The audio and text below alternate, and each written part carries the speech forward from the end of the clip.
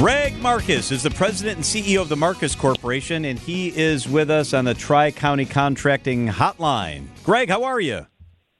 Hey, John, I'm good. How are you? I'm cold. I just listened to your weather report. I got cold thinking about it. Oh, man. Man, it is chilly. Hey, I wanted to talk to you because two of my favorite places in town are the Pfister and the St. Kate. Incredible places with very different feels. The RNC is coming to town. Your properties are going to be full. And I heard from a little bird that a lot of work's going on at the Pfister in particular to make sure that it's shined up and really nice. What are you guys doing at the Pfister to make sure you're ready to go before the RNC? Well, you know, I guess we are. You're a little bird. By the way, you have great taste in hotels. So let me just start there, John. Clearly, a very intelligent person. But the hotel, you know, look at the Pfister is. We are in the process of a big, renovation project that started. A number of months ago, probably in the spring. Actually, we started with the 7th floor.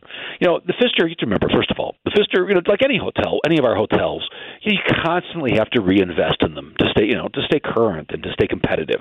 And that's something we always do, no matter what the time, no matter what's going on. We try to stay current and reinvest in our properties.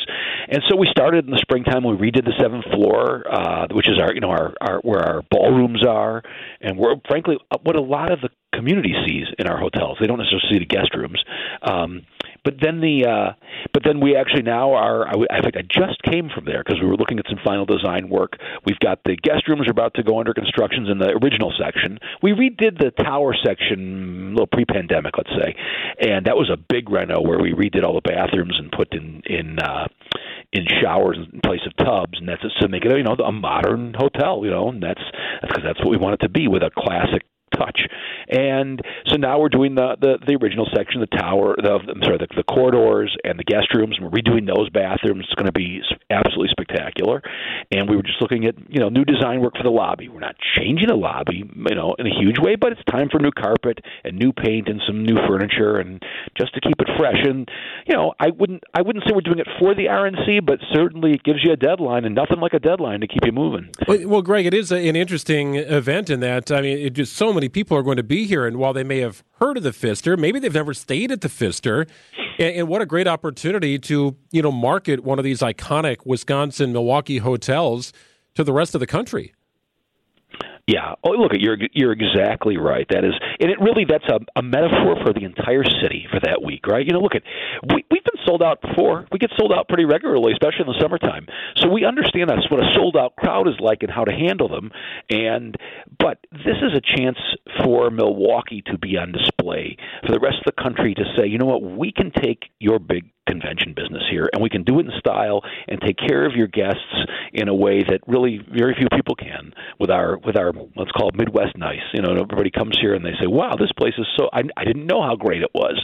So we need to be a little bit less of a surprise, right? We need people to know what a great place we are, and the convention gives us the opportunity to showcase it for the world. And I think that if you talk to Peggy over at Visit to Peggy Williams-Smith, she'd say we're already seeing the impacts of that because we've got that good housekeeping seal of approval from a big convention like the RNC.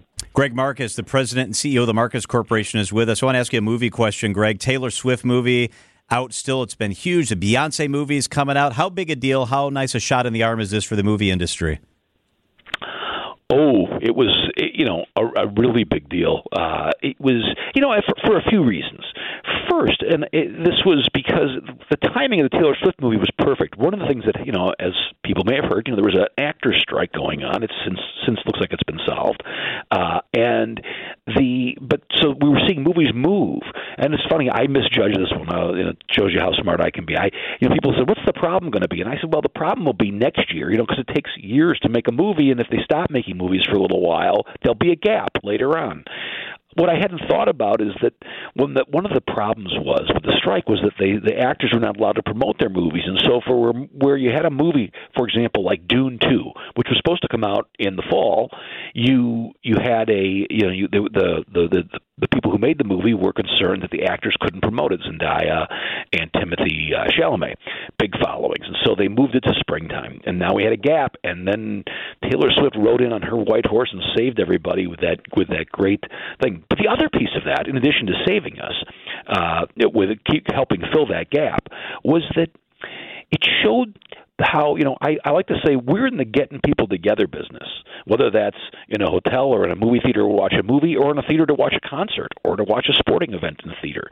We have lots of different things we can play, and so I want people to think about a theater as not so much just a place to see movies, but a place to see entertainment on a giant screen surrounded by a lot of people with great food, great popcorn.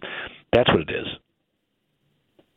I also wanted to ask you about your piano playing, because I'm so intrigued by this, Greg. So you're in our community, you're a business leader, you're also invested in our community. Are you still playing piano at the St. Kate? I play virtually every Tuesday. I'm not there tomorrow because I'm out of town, but I'm a little spotty toward the end of the year. But most Tuesdays I'm there with my bass player, Jeff Hammond, great professional bass player. He carries me. I need someone to carry me. What's more enjoyable, playing the piano for an evening or sitting and watching a great movie? Ooh. I'm going to have to say sitting and watching a great movie, but it's a very close tie. I mean, there's room for both. Do you play at home? Does Linda get to sometimes have a glass of wine and just sit and listen to you play while she's doing her thing?